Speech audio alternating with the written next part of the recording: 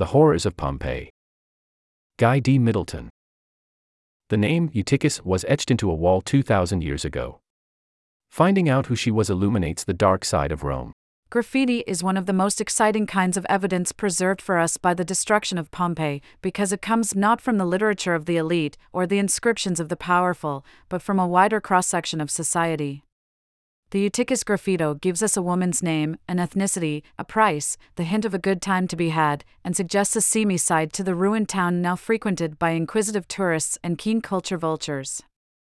It was written on the vestibule wall of a well-to-do house owned by two freedmen, the Vetii, which is perhaps best known to the world for its painting of the well-endowed Priapus weighing his member on a balance against a bag of coins.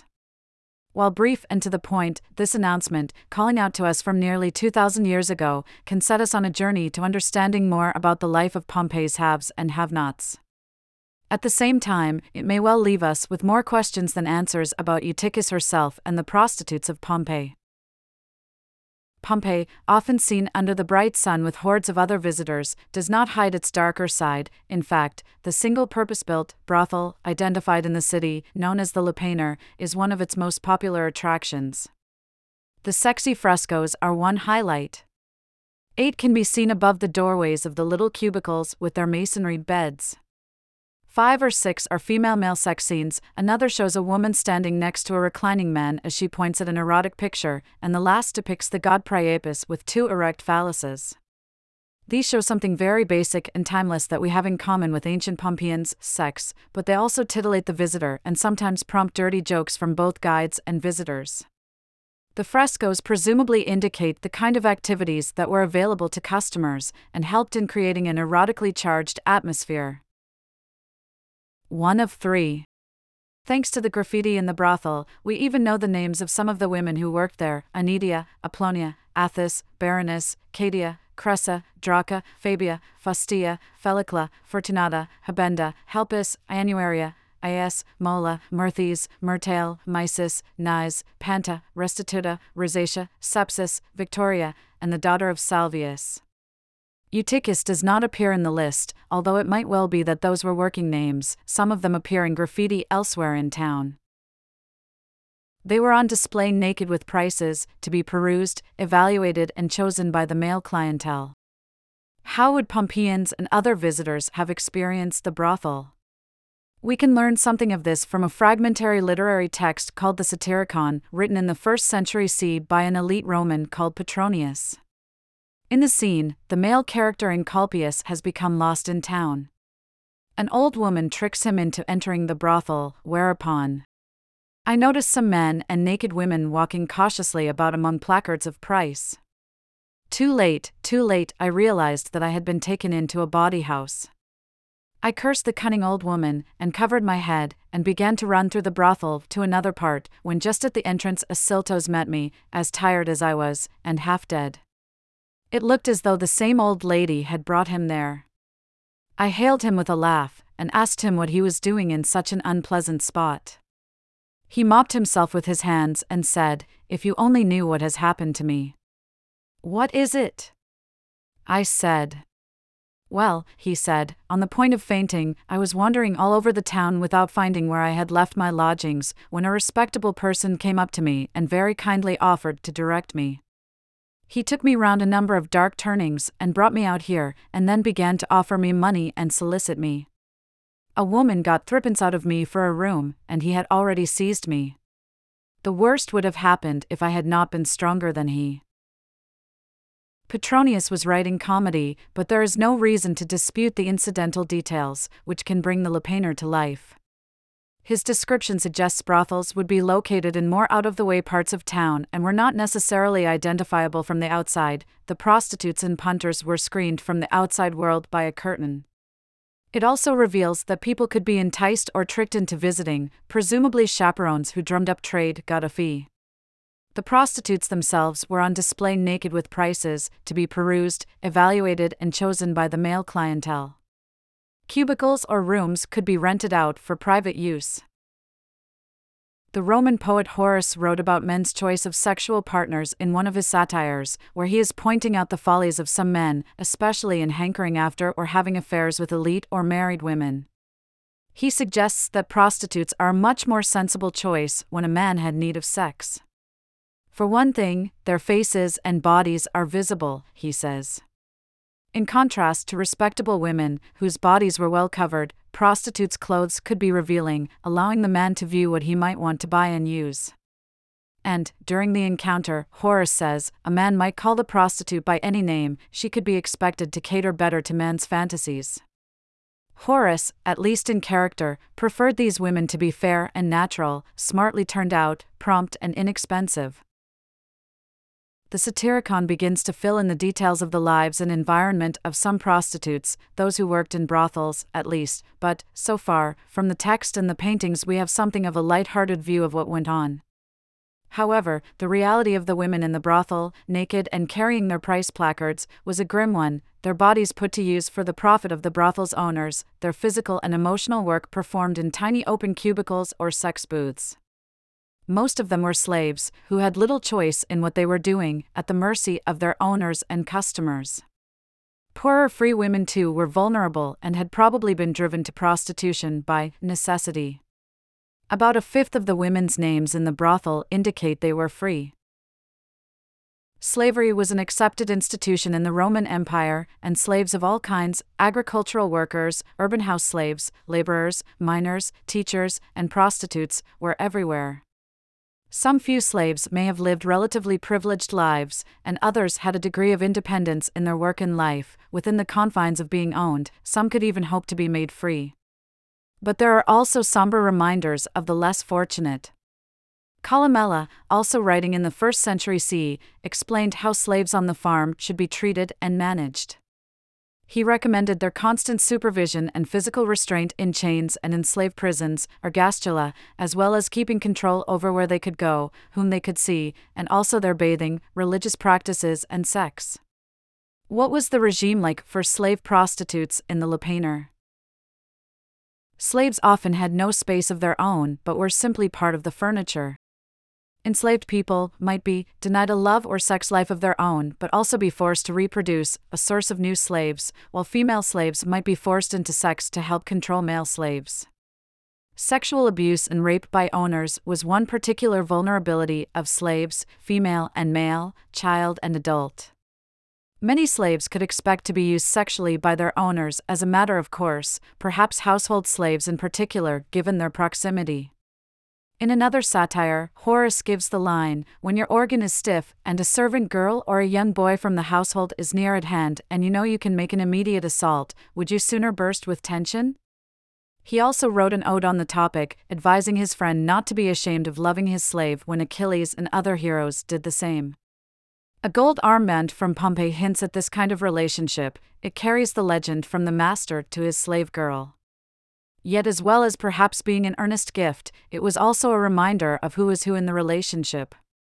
Sometimes, slaves may have been able to leverage sex to their advantage. Archaeology furnishes more tangible evidence of the life of the enslaved. The relative absence of slave quarters in elite houses suggests that slaves often had no space of their own but were simply part of the furniture. They may have hidden and slept where they could, including making use of the spaces under staircases and dark and unpleasant cellars. These cellars could have other uses, too.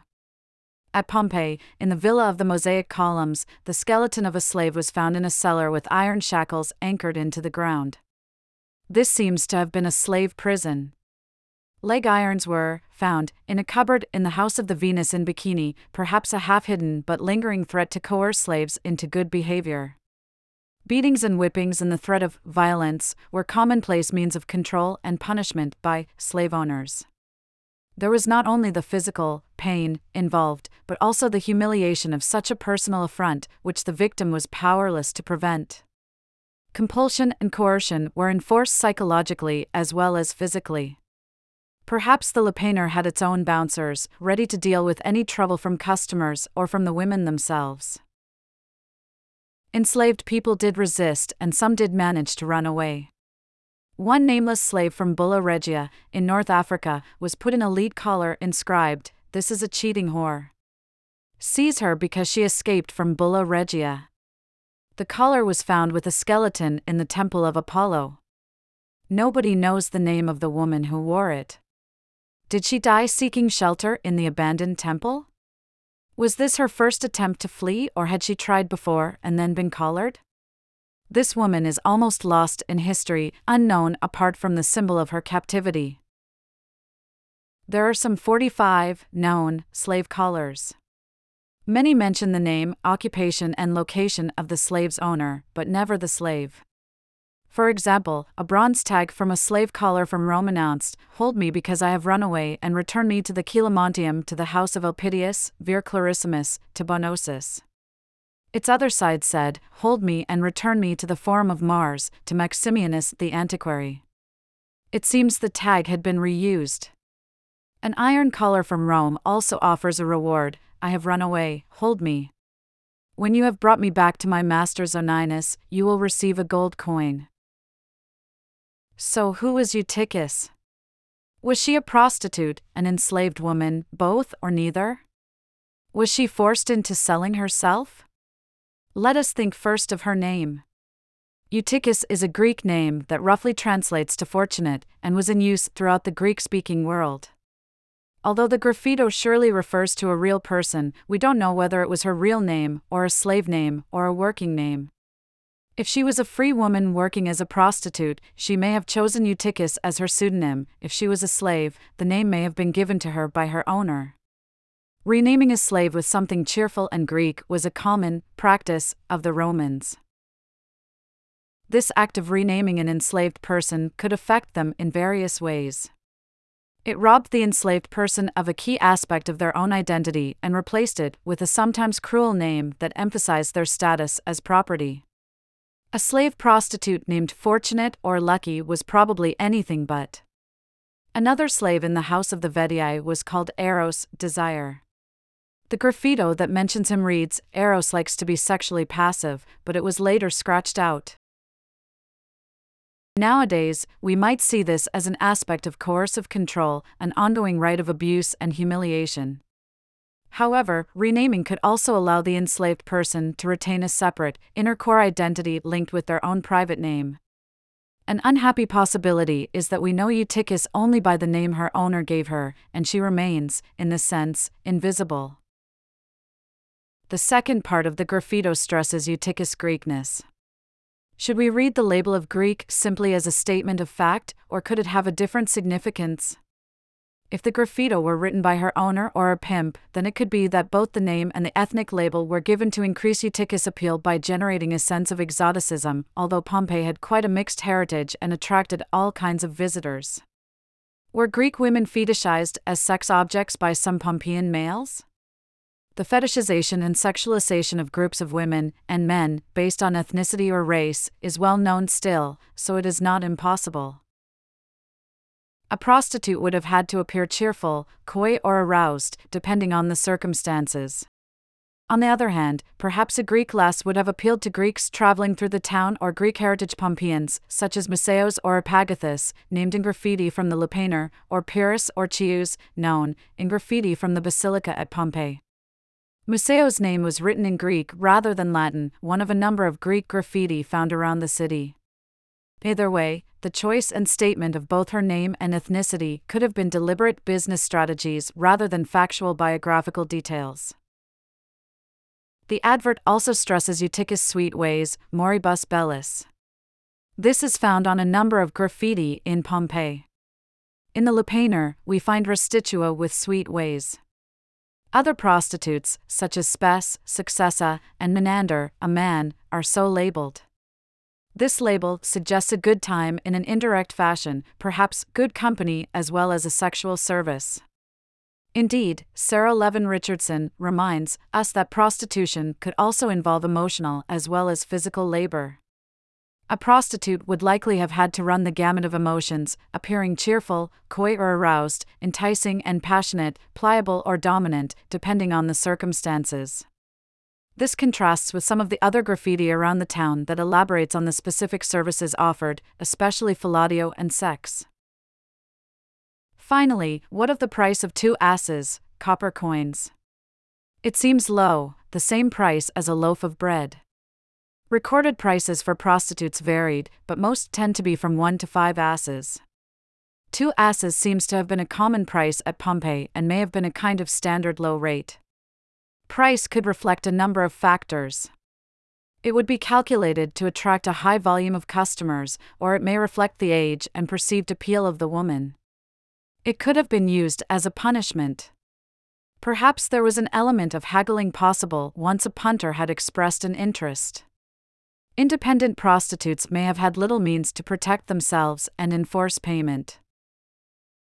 We should also consider what the location of the graffito adds to the story.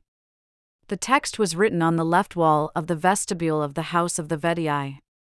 The Vedii are usually thought of as brothers, Aulus Vettius Conviva and Aulus Vettius Restitutus, who were freed slaves who took on the name of their former master, Aulus Vettius. Their names were on bronze seals found near a large wooden strongbox in the house, along with a ring with the initials AVC. In graffiti on the outside of the house, Conviva is named as an Augustilis, a priestly position open to former slaves, while Restitutus urges voters to support one Sabinus. Whether they were brothers, father and son, friends or co-workers can't really be known, but they seem to have had some wealth and privilege, including their well-decorated townhouse. The Priapus painting emphasizes the Vedii's wealth, as Priapus was a god of fertility. Besides the member and the money, the painting shows his basket of fruit on the ground. 2 of the funny stories associated with him, related by the poet Ovid, have him failing to rape the goddess Hestia and a nymph called Lotus.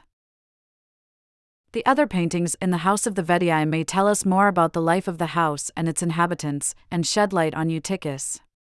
One careful analysis by Beth Severyhoven focuses in particular on the sets of paintings found in a pair of reception rooms, called N and P. The rooms and their decorative scheme seem to mirror each other. Room N has 2 violent paintings. On the back wall is a depiction of the punishment of Pentheus, who was killed by the female worshippers of Dionysus. The naked Pentheus is falling, arms spread wide as the women attack him from all sides. On the wall on the right, the punishment of Dirce is shown. She is tied, naked, under a bull to be trampled to death, a fate she had planned for another woman, Antiope. The punishment of Dirce. The punishment of Ixion. All courtesy Wikipedia. 1 of 3. Room P shows the punishment of Ixion at the back, who is tied to a fiery wheel for eternity for trying to rape Hera, and the punishment of Pasiphae, maid, for her husband's crimes, to lust after a bull, on the left. Each room, then, shows the torture of a female and a male character from mythology.